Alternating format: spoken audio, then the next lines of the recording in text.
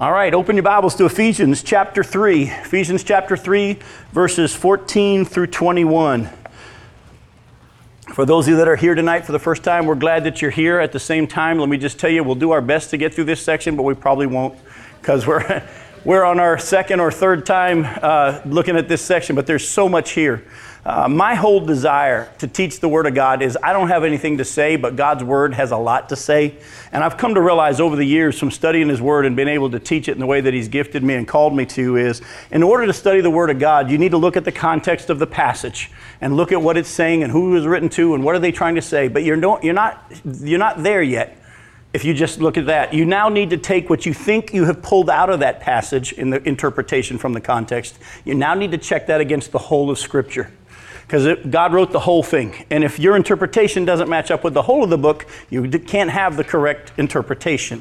And so my desire in teaching the books of the Bible that we've been going through, and like I say, if you haven't been to the website, please go to the website, justpreacherministries.org, and you'll see we've done Revelation and Romans and Hebrews and 1 Peter and 2 Peter, and we've already been through Galatians, and now we're in Ephesians, and we're going to one day, if Jesus doesn't come back, get into Philippians and Colossians and so on. But as we do, my desire is to pull out of here what's here in the context and then show you how the whole of Scripture talks about that as well. And that's what our purpose is. And I'm excited about that. So I'm going to read to you the section we've been diving into for the last couple of weeks and verses 14 through 21 of Ephesians 3. Paul says, "For this reason I bow my knees before the Father, from whom every family in heaven and on earth is named, that according to the riches of His glory, He may grant you to be strengthened with power through His Spirit in your inner being, so that Christ may dwell in your hearts through faith, that you, being rooted and grounded in love, may have strength to comprehend with all the saints what is the breadth and the length and the height and the depth, and to know the love of Christ that surpasses knowledge, that you may be filled with all the fullness of God. Now to Him who is able to do far more abundantly than all that we ask or think, according to the power at work within us, to Him be the glory in the church and in Christ Jesus throughout all generations, forever and ever. Amen." Now, last week we left off in the middle of verse 17. We left off at the end about how Christ may dwell in your hearts through faith. And we looked at there was a difference between Jesus being in your heart and Christ dwelling in your heart. And if you remember, well, go with me real quick. Flip back a page in your Bibles probably to Ephesians chapter 1. Look at verses 13 and 14. Paul says, "In Him," meaning in Christ, "you also, when you heard the word of truth, the gospel of your salvation, and believed in Him, you were sealed with the promised Holy Spirit, who is the guarantee of our inheritance until we acquire possession of it to the praise of His glory." Look what Paul says. He says, when you heard the word of salvation and the message of the gospel, when you believed, what happened? You were sealed by who?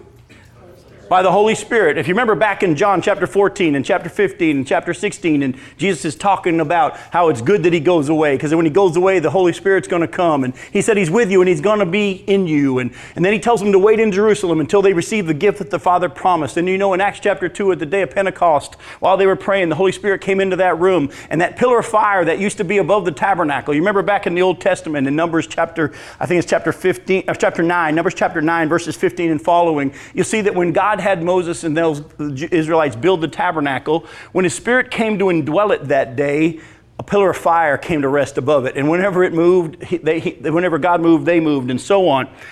Well, that same pillar of fire came into that upper room, and it divided into individual little pillars of fire that came to rest over the heads of each of the believers. In other words, God signified His Spirit coming to indwell the tabernacle, and He put a pillar of fire, cloud by day, and a fire by night.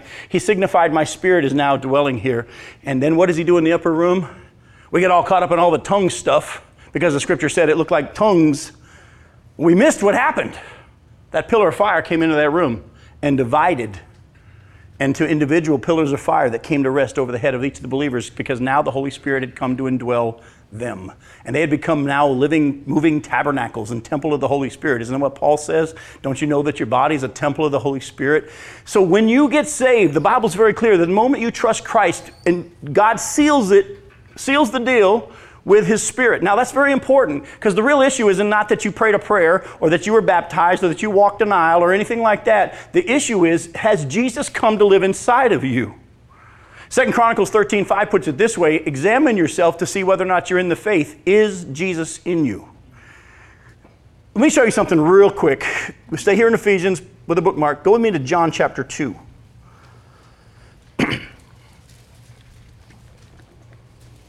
Look at verses 23 and 24. It says, now when he, meaning Jesus, was in Jerusalem at the Passover feast, many believed in his name when they saw the signs that he was doing. Sounds like they're saved, doesn't it? But look at verse 24. But Jesus on his part did not entrust himself to them because he knew all people, and he needed no one to bear witness about man, for he himself knew what was in man. Look at that. They saw the miracles he was doing and they believed, but Jesus didn't seal the deal. Because God knows whether or not we truly understand and whether or not we truly believe. The Bible says in the parable of the soils, there'll be some that spring up, look like salvation, but trouble comes and they go away because they had no root. It wasn't real salvation. Yeah, it may fool you and me, and it's not for us to figure out who's saved and who's not. The Bible says there's going to be weeds among the wheat, and we're not to try to figure out who is and who isn't, but we are to make sure that what's happening in us has been sealed by the Spirit of God. I think we could go on with the parable of the soils, and you see that the seed fell on the thorny soil, and it sprung up. Sure looked like salvation, but the cares of this world and the deceitfulness of wealth choked it. That's what happened to Judas, isn't it? He loved money, and he was rooting for this kind of a life. And the closer he got to the cross, the more he started to realize, wait a minute, I didn't sign up for this. Jesus isn't going to be the kind of Messiah that I wanted. And money was more interesting to him, and he went away. The Bible says that he didn't lose his salvation. The Bible says he never had it. There's a big difference between belief and faith. And so that's why I say to you folks, if you've trusted Christ as your Savior, God seals you with his Spirit. And, well, it says in Romans chapter 8 that his Spirit testifies with our spirit that we're his children. Amen. You know if you're his. Amen. If you're sitting here today saying, man, I hope so. Amen. Boy, folks, get that settled. As Peter says, make your calling and election sure. Now, here's the thing. Keep this in mind. Just because Jesus is in you now doesn't mean that he's dwelling in your hearts through faith. And that's where Paul now, he's writing to who? Go back to Ephesians. He's writing to who? He's writing to Christians, isn't he? He's been talking about this wonderful salvation that we have. And then he says this. He says, verse 17, so that Christ may dwell in your hearts through faith. He's talking to believers who already have the Spirit of God within them, but dwelling is different. And as we got into it at the end of last week's session, and we're not going to rehash it because I want to move into this week's session. With the end of last week's session, we talked about that's the abiding relationship. And in order for that to happen, the first part of his prayer has to happen, and that means that God gives us strength in our inner being. May God grant you strength in your inner being. Folks, as we're going to see, take a look here how often Paul keeps reiterating the fact that everything he's praying for us, we can't do. God has to do it for us. And let's look at there, look in verse 18, that according to the riches of his glory, that he may grant you to be strengthened with power through his Spirit. Did you catch that? It's a gift. By the way, how do we receive all of God's gifts? Do we work hard for them? Faith. We believe that what he said he'll do. You ask him and you believe that he will.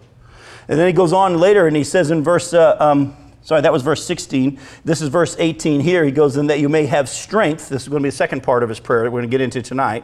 That you may have strength to comprehend with all the saints what is the breadth and the length and the height and the depth, and to know the love of Christ that surpasses knowledge, that you may be filled with all the fullness of God.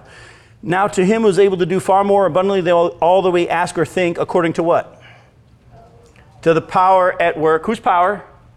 God's power, according to his Spirit that's within us, at work in us. Folks, all the way through, I want you to see, as we get into these three things that Paul prayed for Christians, first thing is that we would be strengthened in our inner being, in our inner man, that God would grant us that strength that we need to move forward in our walk with him. Thank God we're saved. Folks, there's way more to it than just being saved.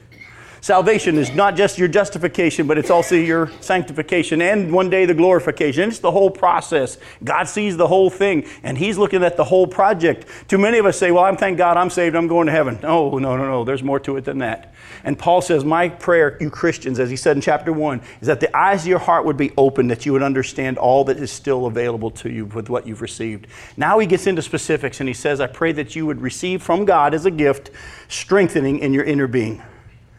And then he says, I also pray that God would give you the strength, and here's where we're going tonight, the strength to comprehend with all the saints the height, the width, the depth, and the breadth of God's love. Now, before we can get into that, I have to deal with something.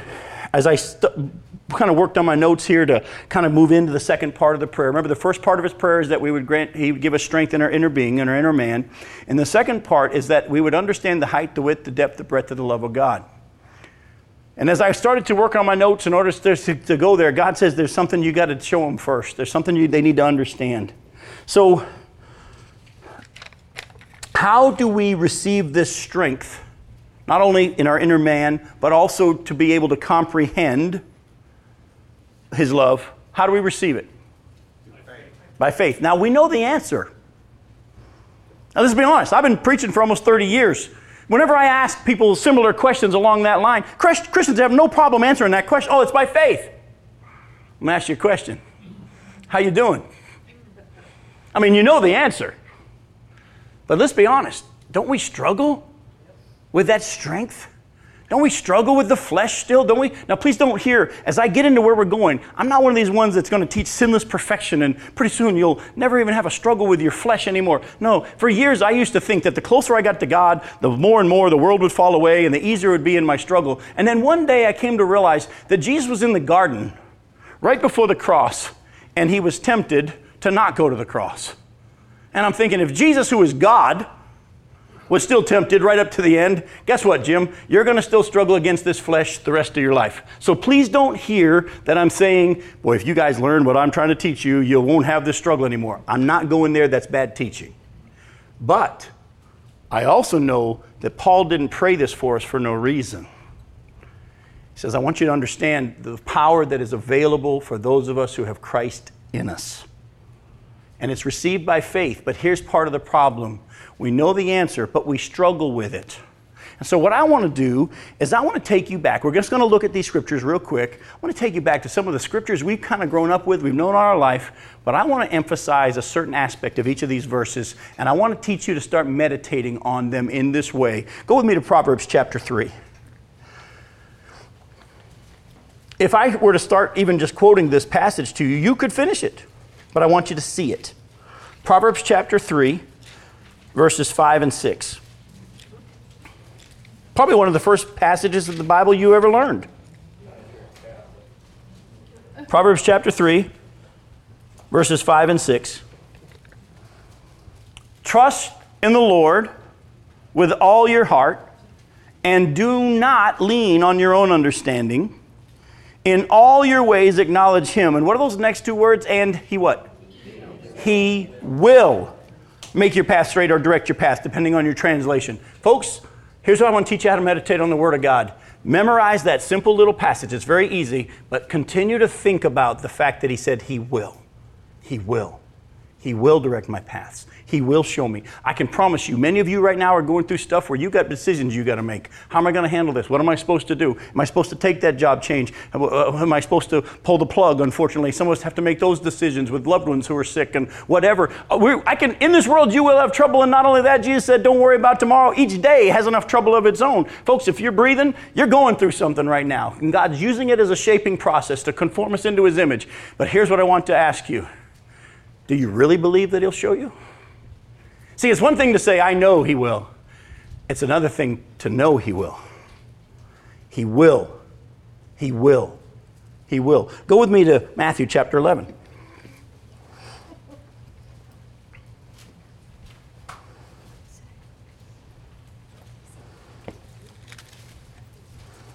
Look at verses 28 through 30. I'm going to be preaching on this passage Sunday at Life Point, as we're in our series of embracing God's discipline and moving into His rest.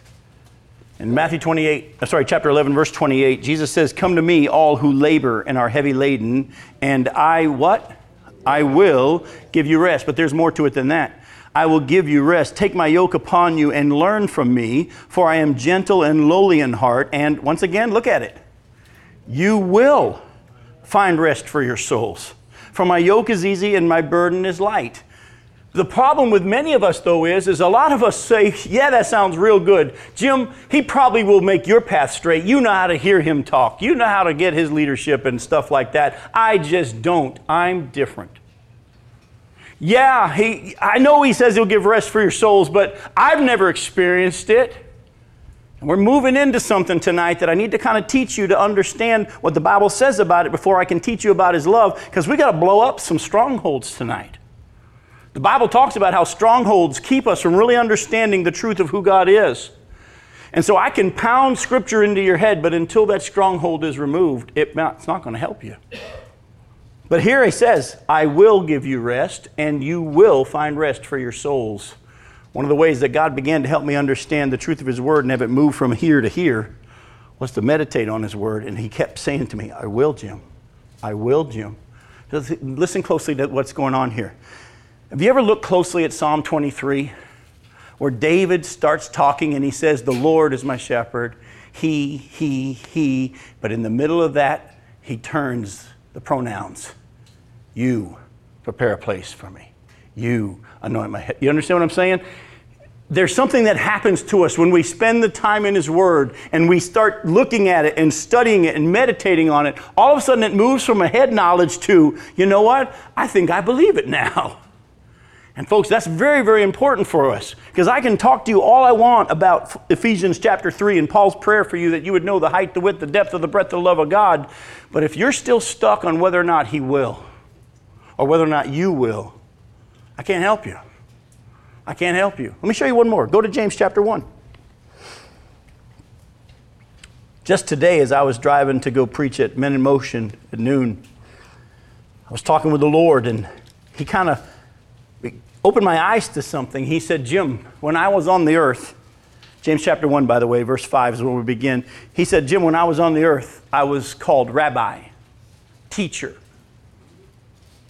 And I thought, yeah. He said, but too many people today are trying to learn about me. They read my word to find out about me. He said, I've come to live in you so that I could teach you myself.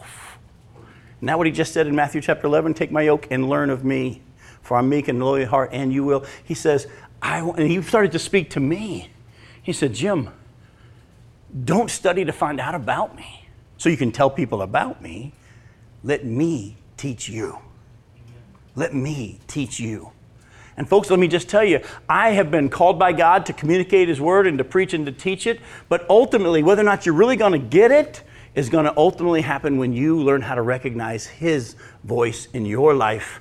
And you don't just believe a lot of things that Jim says, but actually it moves from He will to you will. Well, Jim, you will. By hearing and hearing by the Word of God, and it's capital W, He is the Word. Yeah, it's definitely. You will know Him if you're in this book. Yes, but I'm going to actually say that unfortunately, that may not be always true. Because what did Jesus say about the Pharisees and all those people? He says, you diligently study the Scriptures. These are the ones that talk about me. Exactly. That's exactly it. The Word is the beginning, but if we say, well, I read it, because a lot of Christians say, hey, I read it all the time. It doesn't do any good. That's because they never learned to really meditate and let God take it and move it from here to here. And we'll get to that stronghold thing in just a second. Let me show you James chapter 1. Look at verses 5 through 8. He says, if any of you lacks wisdom, let him ask God. He didn't say make an appointment with a pastor. I used to think it was my job to tell you what God had to say, till one day He showed me I wasn't the Holy Spirit. If any of you lacks wisdom, let him ask God, who gives generously to all without finding fault, and what? It will. It will be given to him. Folks, I could just keep on going. Then he goes on and says what? Ask and don't doubt. I don't know who out here needs to hear this, but I know many of us struggle with the fact of, that sounds wonderful. But I've had Christians all over this country, deacons, even pastors, say, I've never heard God speak. This one pastor, he'd been a pastor for 30 years. He said, my whole life of ministry has been, let's try it. It didn't work. Must not have been God's will. He says the whole idea of knowing that He's leading, knowing that He's directing. I'll ask you a simple question. Has Satan ever put a thought in your head? I think we know the answer to that one, don't we? You know what's interesting is all across the country, Christians have no trouble acknowledging that Satan will put a thought in their head. But when I ask them, has God ever talked to you? They go, I don't know. But you'll acknowledge just like that Satan talks to you. Usually the word I is in what you put in my head. And even you sometimes, yeah, God speaks direct and straight, and it's clear and it's loving. But folks, let me just tell you, just as much as Satan can put a thought in your head, your Heavenly Father who lives in you can put a thought in your head, and He does. He does. You over time learn to recognize, wait a minute, where did that come? That's my Father talking. And in time you will learn. It takes practice. It takes practice. It's Kent, right? I just met you today. If I were to call you up on the phone and say, hey, Ken, how's it going? You'd probably go, fine. Who is this? Right? But if we'd gotten to know each other and we learned to recognize each other's voice, we don't need caller ID. You could call me and I say, hey, Ken, how's it going? Right? We learn to recognize each other's voice. In the same way, Jesus said to His disciples, I'm not going to leave you as orphans. I'm not going to leave you as orphans, guys. I'm going to come to you. When the Spirit comes, He's going to lead you and guide you and remind you and teach you. And folks, there's an intimacy in your walk with the Lord. This is what Paul's praying for. He says, you got Jesus in you already. I'm praying that He would dwell in your hearts through faith in that abiding relationship, and that He would grant you strength in the power of His Spirit to give you this strengthening in your inner being. You've already been made new, but you're in that process still. And before we can even move into understanding the height and the width and the depth and the breadth of the love of God, we got to blow up a stronghold. And go with me to 2 Corinthians chapter 10, and let's look closely what this passage says about strongholds. See, because there's confusion when it comes to strongholds. People think, well, I struggle with this certain sin, and that's a stronghold in my life. And I'm going to show you scripturally that's not the case. That actually, whatever sin you struggle with is not the stronghold. The stronghold is the thought that you can't win over that sin. The stronghold is a spiritual thing. The stronghold is something that Satan does in our minds to keep us from understanding the truth of who we are in God and what God's power is available to us. What Paul's praying now for us is a demolishing of the strongholds, if you will. All right, is it possible for a Christian to be saved and go to heaven and not really move into the depth and the breadth of the width of God's love? Yes. But the reason it doesn't move into it is because Satan's put a stronghold in their mind, and he keeps them from thinking that they ever will. It becomes a belief system. It becomes a belief system, and that's the whole point. The stronghold is not the sin you struggle with. The stronghold is you thinking that you can't kick it or that it won't go away. Go right ahead, Mark. Why didn't He just say the infinite love? There is no width, depth, breadth. We're going to get to that in just a second. If you can hang on to if I ever get to that part of the prayer, you'll see. But look at 2 Corinthians 10. I understand. Hurry up. I respect that, Mark. 2 Corinthians chapter 10. Look at verses 3 through 5. Look at what the scripture says here. And if I was in 2 Corinthians, it would make a lot more sense to me as I quickly read it ahead here. 2 Corinthians 10, verses 3 through 5. Paul says, it's windy up here. There we go. Paul says, for though we walk in the flesh, we are not waging war according to the flesh. For the weapons of our warfare are not of the flesh, but have divine power to destroy strongholds. Remember, we're going to get to eventually in Ephesians 6 that we don't wrestle against flesh and blood. Our real battle's going on in the spiritual realm. He says, and we have divine power to demolish strongholds. We destroy arguments and every lofty opinion raised against the knowledge of God. Did you catch that? And we take every, what? Thought captive to obey Christ. Folks, if you try to keep reading it, it'll get confusing to you because he made this statement in the middle of dealing with something else. But in this here, we can see that the scripture's teaching that the stronghold is thoughts that keep us blocked to who God really is. And you need to take every thought captive and make it obedient to the truth. If you're struggling with whether or not God really loves you or even likes you, and yeah, I know I'm saved because He promised He would give me eternal life if I trusted Him, but I'm just not living like He wants me to, and I know He can't be happy with me. Folks, let me tell you, take every thought and line it up with the truth of what God has said. The Bible says He's poured out His love into our hearts through the Holy Spirit that He's given to us. We're going to look at that verse in a little bit.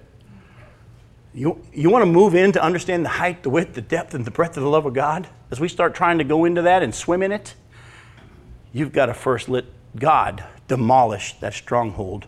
And you need to take every thought and you make it captive and make it line up with the truth. He will direct my path. He will give me rest. He will give me wisdom. He will.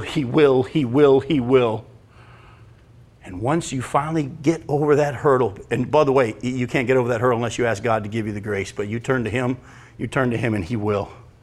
He will. That's why he says to us in Romans 6, therefore don't let sin reign in your mortal body. Now, let's go look at the prayer, the second part of the prayer. Remember, the first part of the prayer back in Ephesians chapter 3 is that we receive his strength in our inner man. Now, look at the second part. That being rooted, the second part of verse 17, that being rooted and grounded in love, we may have strength, again given to us by God, to comprehend with all the saints what is the breadth and the length and the height and the depth, and to know the love of Christ that surpasses knowledge, that you may be filled with all the fullness of God. Actually, the rest of that second part that I read is actually the third part of his prayer, which we'll get to next week, and what it means to receive the fullness of God. And when we get to that, that's going to blow your mind, because you're going to see some things in there that you never thought were even possible for you, but the Bible says they are. But for tonight, let's move into what Paul says. He says, I pray that you would have strength to comprehend what? That was a question. Have you ever thought about the words he chose? Remember, every word's God breathed. Spirit of God's leading him what to write. And like you just said, Mark, why don't you just say the infinite? But I think it's important. Have you ever, it's the height, the width, the depth, the breadth. Doesn't this sound like you're swimming in it? He went in every direction he can think of. That's 4 dimensions. But look closely at what he says. That you would be able to know this love that's beyond what? Let's say it again. Paul says, I'm praying that you would know something that's unknowable. It's the know of experience. Well, you nailed it. You got it. Did you hear what she just said? Say it again good and loud for us. I said it's the knowing of experience. Actually, yes. If you actually look at the Greek words, you'll realize there's 2 different words for know here. The first one, when he says that you may know, it's actually an experiential knowledge. Do you remember how in the Genesis, the Bible says that Adam knew his wife Eve? And we know what it really meant, right? That's a knowing that is different from head knowledge. You can take the course, or you can know. Do you understand what I'm saying? Paul says, this is a knowledge that is experiential. It moves beyond knowing it here. Like I've told you before, in order to get your driver's license, you got to pass how many tests? 2. In order to get your driver's license, you got to pass a written test. And once you pass the written test, do they give you a license? No, you got to pass what? The driving test. The Christian church today has, well, we can pass the written test. We've had plenty of Bible studies and classes and seminars and discipleship courses. We've even got all the certificates and diplomas. We know how to pass the written test when it comes to the Christian walk. But how are we doing on the driving test? Paul says, my prayer is that you would understand experientially this love that is beyond knowing it this way. Isn't that a reference, though, Jim, that all of us know that God is love? But isn't it a reference to his infinite grace? Without question. I actually, personally, from my understanding of the scriptures, Fred, I think the Bible teaches that we'll spend eternity getting to know the depth of who he is. Because you know what? I don't think the Bible says that we'll ever be God. And so he'll always be God and us not God, which means we will never, ever fully plunge the depths of who he is for eternity even. Or how much he loves us. Or how much he loves us. Exactly. But are you diving in at least? Are we diving into that, or are we just tipping our toes in? Jesus loves me, this I know, for the Bible tells me so is great, folks, but if that's as far as you get, because some of us, let's be honest, we need to really experience the love of Christ that's beyond that kind of knowledge. If you ever really took a look at the study of Peter and what happened in his relationship with the Lord Jesus and how he boldly said, I don't know about the rest of these bums, but I love you the most. How'd he do? Jesus says, actually, and as you already had me point out to you before, Jesus calls him Simon by his old name after he's already called him by his new name. Calls him Simon there in Luke 22. But when he tells him about how he's going to fall, he says, and I tell you, Peter, and he calls him by his new name. Jesus knew he was going to fall, but he still loved him. And he said, and when you return, strengthen the brothers. Of course, when Peter denies him, he's ashamed and he runs off in tears. What's the first thing Jesus did when he rose from the dead, according to the scriptures? He ran to go appear to Peter. He told the women, you go tell the disciples and Peter. The book of Corinthians tells us that in chapter 15 that he appeared first to Peter. We see in Luke 24 when he appears to the two men on the road to Emmaus and they run back to the upper room. They said he's already appeared to the women and Peter. Jesus, the first thing he did was to go chase Peter down. I think it had to blow Peter's mind to say, why would I be the first one you appear to? Why would you go chase me down? I'm the least. He says, you still don't get it, do you? I love you all the same. But you didn't understand that, and you needed to know right now. Have you ever thought about the rainbow? Yes, God made a promise that we can take, that he'll never flood the whole earth again to destroy it. But have you ever thought about the fact that the rainbow wasn't just for us? Who was the rainbow really for? It was for Noah. How many of you have ever been in a car accident? What happened when you came to that same intersection again later on? You had a wave of fear, didn't you? You had that, you know what I'm talking about. Put yourself in Noah's shoes, folks. Noah had never seen rain, ever. The Bible says there hadn't been rain. God had been watering the ground from the springs of the deep. And all of a sudden, the first time the clouds come out and start dropping stuff, what happens? Floods the whole earth. I guarantee you, from then on, whenever he heard a thunderstorm or a cloud, the dude was probably going to need a new pair of diapers. But guess what?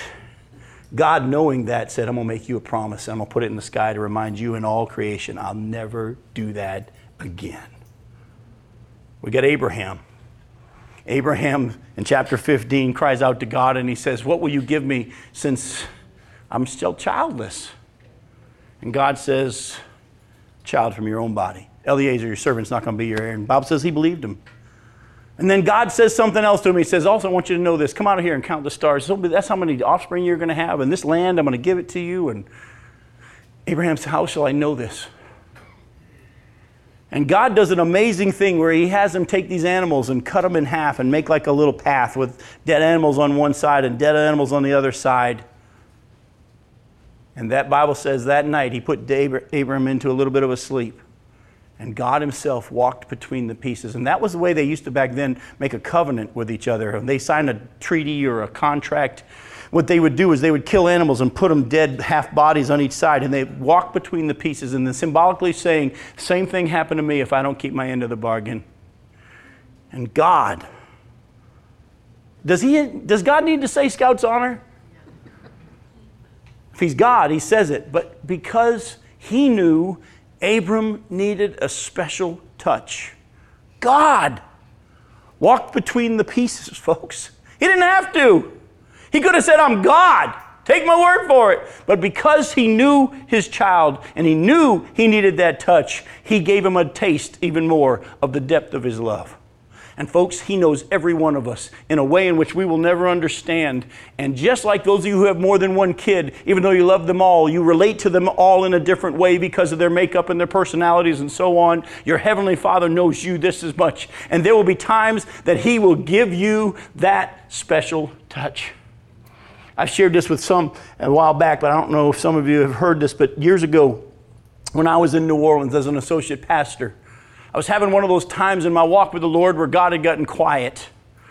And I was associate pastor there, and we had 2 worship services there at this church I was at there in New Orleans. And one Sunday morning I got there, and it had been just the beginning of one of those days where I hadn't heard God speak, and I was wondering if he even knew where I was. You ever had one of those days, God, do you even know I'm here? And I showed up for the worship service, and the pastor says, Jim, the sound man didn't show up. Would you just go make sure it doesn't go, And I said, I can do that because I don't know anything else about the soundboard. But I went up, and at this church, the soundboard was actually, the sanctuary sat 1,000 people, but the soundboard was just like a little box just like that, but it came out of the wall about 2 stories up in the air. And that's all it was, just this box that came out of the wall. And you sat up there above everybody else, and I just was there in case anything made a noise. I just slide the slider down. But I'm sitting up there, and I prayed a hard prayer. That's all Chris does. And I prayed this prayer. I said, God, I need a touch from you. Would you please tell me you're here? Would you please tell me you know that I'm here?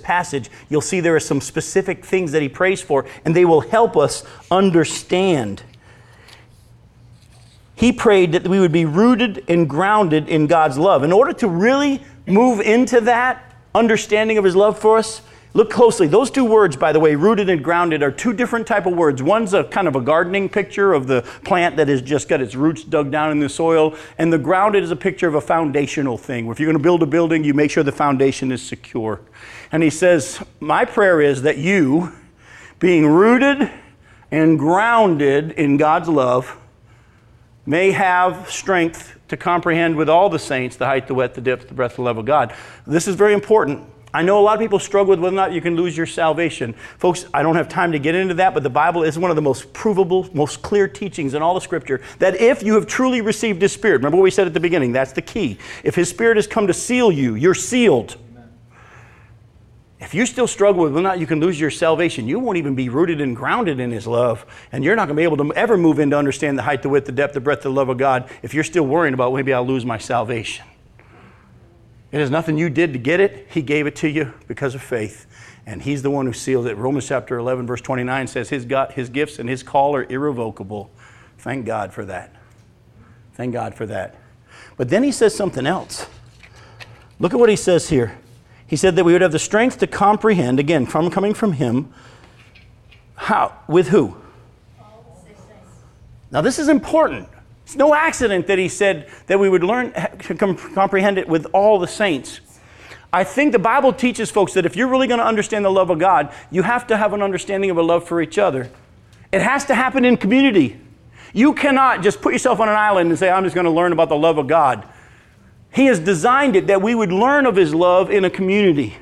He's put us together for a reason, and we're going to look at some of these scriptures. Look at what it says. Go to Romans chapter 5. Yes, go ahead. Question, sort of. His use of words here is curious to me. You would think that he would say that you, being rooted and grounded in love, may comprehend with all the saints. But his prayer is that you may have the strength to comprehend. Yes, because, and this is where we're going to end up, but it's okay, I'll touch on it right now, but we're going to end up here.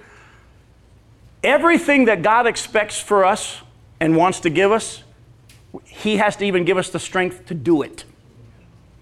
I mean, we got to understand, we can all quote, apart from him, I can do nothing. I can do all things through Christ who gives me strength. Everything, and we're like say, if you can hang on, John, when we're going to get there in just a little bit. Everything that he commands, everything that he wants of us, everything that he offers, we can't even get it without him. Now again, please don't hear me as one of these people that says, well, God's chosen some to go to heaven and some to go to hell and we have no say, it's all done by God. No. The truth of God's sovereignty does not remove man's responsibility. But that's why he's praised it, and that's what we looked at that at the beginning. All the way through this prayer, he says that he may grant you, that you may receive the strength to understand it. Supernaturally is the only way you're really going to move into this. Let me ask you this question, and you don't have to answer if you don't want to, but have there been times in your life where you thought about quitting? I have. I know say, not you. No, man, yes, I have. I'm as human as you are.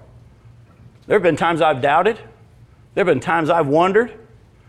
The good news is I'm not holding on to him. He's holding on to me, and thank God for his strength. To even to continue this walk of faith, he has to give me the strength to do it. So even to comprehend it, he says, I'm praying that God will give you the strength to even move into this. We have to understand it still has to come. You have to go to him. You can't say, I want to know the love of God, and I'm going to go. No. God, I want to know your love, and you say it's available, and you say I can. Please. Yes, go ahead. Well, who can comprehend the uncomprehendable? Exactly. And the other point I wanted to make out is that the rooted and grounded, the grounded being the foundation that you build something on, right? But rooted is also a source of energy and strength. Sure is. Like I say, we could spend all night just on rooted and grounded, but that's exactly it. That's a good point. Again, that's why it's important. It starts with, folks, do you know you're his? Has he sealed you with his spirit? Okay? That's the starting point. Let it grow from there now. Let it grow from there. Look, Romans chapter 5. Listen to verses 5 through 11. And folks, begin to let the Spirit of God, say, God, help me to let this really sink into my heart here. It says, Romans chapter 5, starting in verse 5, and hope does not put us to shame because God's love has been what? Was that a picture of a eyedropper? No, his love has been poured out into our hearts through the Holy Spirit who has been given to us. For while we were still weak, at the right time, Christ died for the ungodly. That's important. Keep in mind, when did Christ die? While you were still weak. For one will scarcely die for a righteous person, though perhaps for a good person one would dare to even die. But God shows his love for us in that while we were still sinners, Christ died for us. Since therefore we have now been justified by his blood, much more shall we be saved by him from the wrath of God. For if while we were enemies, we were reconciled to God by the death of his Son, much more now that we are reconciled shall we be saved by his life. More than that, we also rejoice in God through our Lord Jesus, through whom we have now received reconciliation. In other words, he says, look, when you were God's enemy and you were powerless and you were weak, God died for you and poured out his love and gave you his Holy Spirit as a gift. Isn't that sad how Satan's convinced us now we got to be good enough to receive the love of God? Folks, when you were powerless, wicked, deserving of death, his enemy, he poured out his love towards you. And he died for your sins. And then he said, I want you to receive this free gift. It's already been paid for. You receive it by faith. If he offered it to you when you were wicked, now that you've been made righteous, why do we think that we have to be good enough now so God will give us his love? You see how Satan's gotten into our heads? Built those strongholds? I've asked many a Christian all across the country on a scale of 1 to 10, how does God see you today? 3. The answer is 10. That doesn't mean there aren't things he's working on with you. But because of the righteousness of Christ, remember last week we looked at Hebrews chapter 10, verse 14. He has made perfect forever those who are being made holy. We're in that process. You're that Polaroid picture. The picture's been taken. It's there, but it's not developed yet. We'll see it in time, but it's there. The sooner you... I'm sorry? The armor of God, breastplate of righteousness. Exactly. Yep. Now, the love of God has been designed by God to be comprehended in community together with all the saints. Now, we're going to move into something I want to do real quick so we can get into that last part that I talked to you about, John, that I want to end up with. But Bible's real clear, folks, that if we don't love others, if we don't share this love, we haven't really received God's love. And I want to look at some scriptures real quick that deal with this. Go to 1 Thessalonians chapter 4, verse 9. If someone doesn't know where 1 Thessalonians is, someone tell them how to find it. Go to 2 Thessalonians. Very good. Yeah, and then back up one book. You remember. Very nice. 1 Thessalonians chapter 4, verse 9. Now look closely at what it says here. Paul says to these Christians, now concerning brotherly love, you have no need for anyone to write you. Why? For you yourselves have been taught by God to love one another. You're going to see this in the scriptures, that if you really have received the love of God and you understand and you're receiving the love of God, it's going to naturally spill out. The Bible's very clear on that. Now again, it's not my job to say you're saved and you're not saved. That's between you and God. I'm just going to share with you what the scripture says. But he says, you've been taught by God to love one another. It's a natural outflow. In Philippians, we're not going to take the time to turn there, but in Philippians chapter 2, verses 1 through 4, if you want to go look at those later on, Paul says, if you have any fellowship with the Spirit, any comfort from his love, any compassion and tenderness, then make my joy complete by being like-minded, having the same purpose. Don't consider your needs more important than others. But you see what he said? He said, before he told them how to treat each other, he said, it all comes out of our relationship with God. Folks, if you really understand the love of God, you don't care if they took your parking space on Sunday. If you really got the love of God, you don't care if they're sitting in your pew. If you really got the love of God, all that kind of stuff, what can they do to me? God's got me. I'm good. Hallelujah. He's promised to supply all my needs according to his riches. If I didn't get picked for the job, God still got me. If I didn't get picked for the solo, who cares? I'm resting in God. But many of us, we keep looking at how, you know how some people, we fight with each other because we think somehow you're going to make it so I miss out on something. You really don't understand the love of God for you. You still don't understand the riches of his glory. You still don't understand what's available to you. Would you just rest in the fact that he's already got you and he's going to finish and he's a good God and he's a generous God? Well, Jim, I haven't really. That's where that stronghold problem is. You got a stronghold problem. And the stronghold is not your doubt. The stronghold is that mindset that says you don't really know who God is. It's blocked you to the knowledge of who he really, really is and the power that's available to you. Go to 1 John chapter 4. 1 John chapter 4, look at verses 7 through 21. It can't get any more clear than this.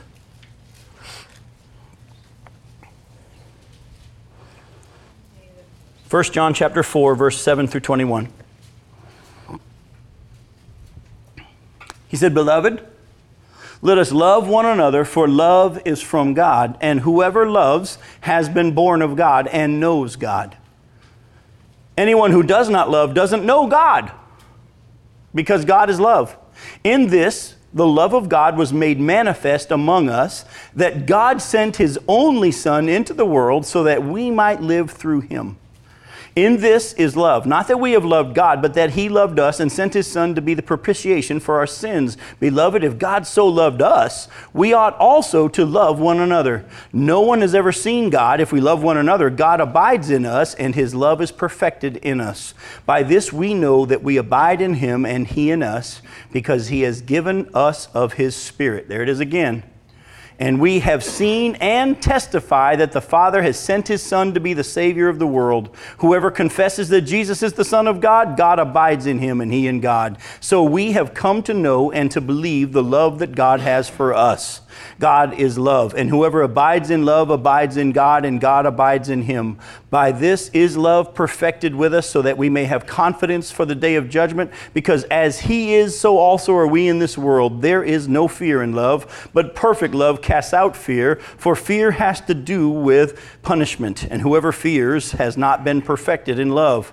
We love because he first loved us. If anyone says, I love God, and hates his brother, he's a liar. For he who does not love his brother whom he has seen cannot love God whom he has not seen. And this commandment we have from him: whoever loves God must also love his brother. What did Jesus say? By this all men will know that you're my disciples, by your what? You want to move into understanding the height, the width, the depth, the breadth, the love of God? It has to happen in community. It has to happen in community. That doesn't mean you're supposed to know and love everybody in your church, because you won't know everybody in your church. But are you plugged together with other believers? Are you getting to know them? Are you intimate in the fact that, like you've heard me say before, you know whether or not they drink 2% of whole milk? You know whether or not they got a cat litter box and whether or not it needs to be changed? I mean, this is more than just going to church, hey brother, hey sister. This is moving into a depth of understanding each other, that you're in each other's homes, you're eating together. Like Ken and I had lunch yesterday together, and I love that we get together, he buys. Folks, I like the fact that I can mess with Rita, and I know she won't flatten my tires. She may pay someone to do it, but she wouldn't do it. But folks, all the way around, if you really want to move into it, it can't happen on your own. It can't happen on your own. How is God going to show you? I don't know. But I can tell you he will. But you got to believe it. Everything that he has for you is received by believing in faith that he will. And so Paul says, my prayer is that God would give you the strength to comprehend this unknowable love, if you will, and that you'll start moving into it. That you would just start to dive into it and go from there. But look at what he says here. Look at verse 21, and this will be how we wrap up. And John, this goes right back to what you were talking about. And this commandment we have from him: whoever loves God must also love his brother. Let me tell you something about the commands of God, especially in the New Testament, that will help you. What were the purposes of the commands of God in the Old Testament? What was their purpose? To show us what? That what? That we need saving. They were to show us we couldn't do it.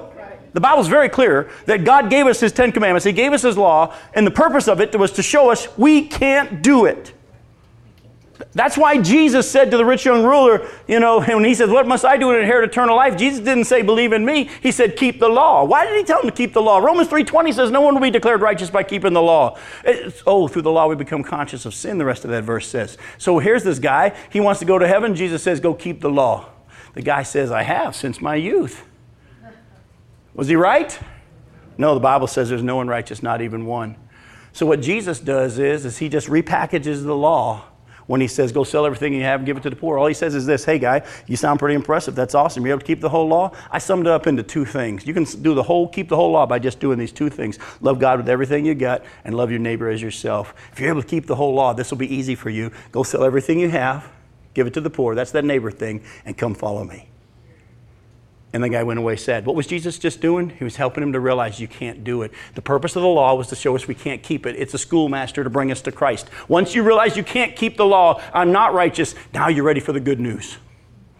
Here's the problem.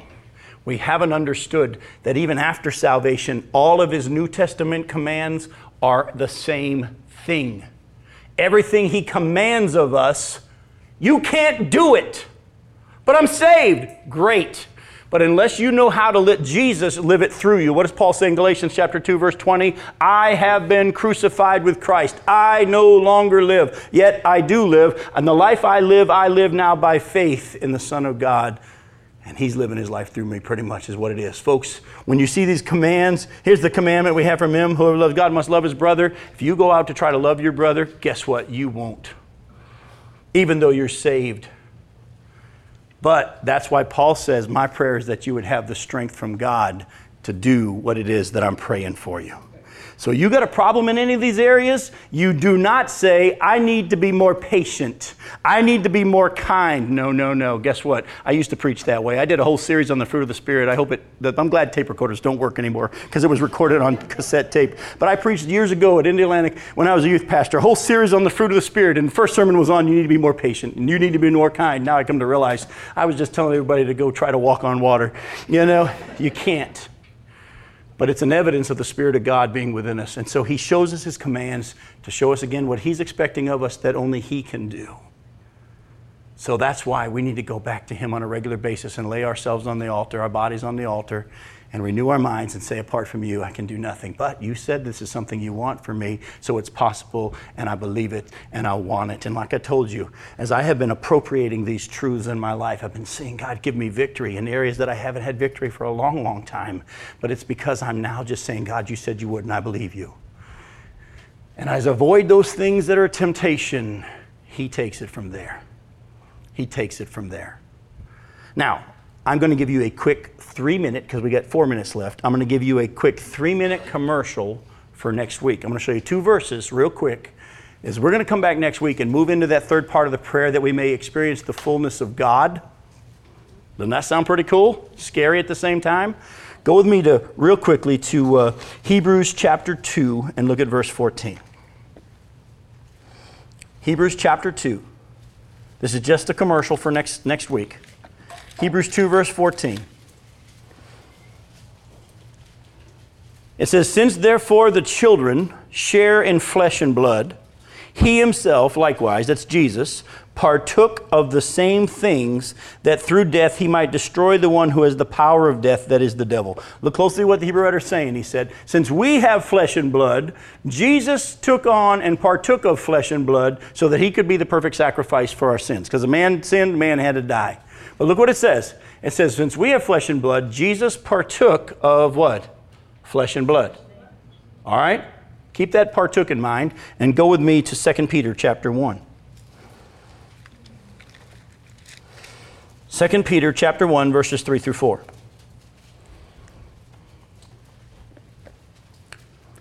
His divine power has granted to us all things that pertain to life and godliness through the knowledge of him who called us to his own glory and excellence, by which he has granted to us his precious and very great promises, so that through them you may become partakers of what?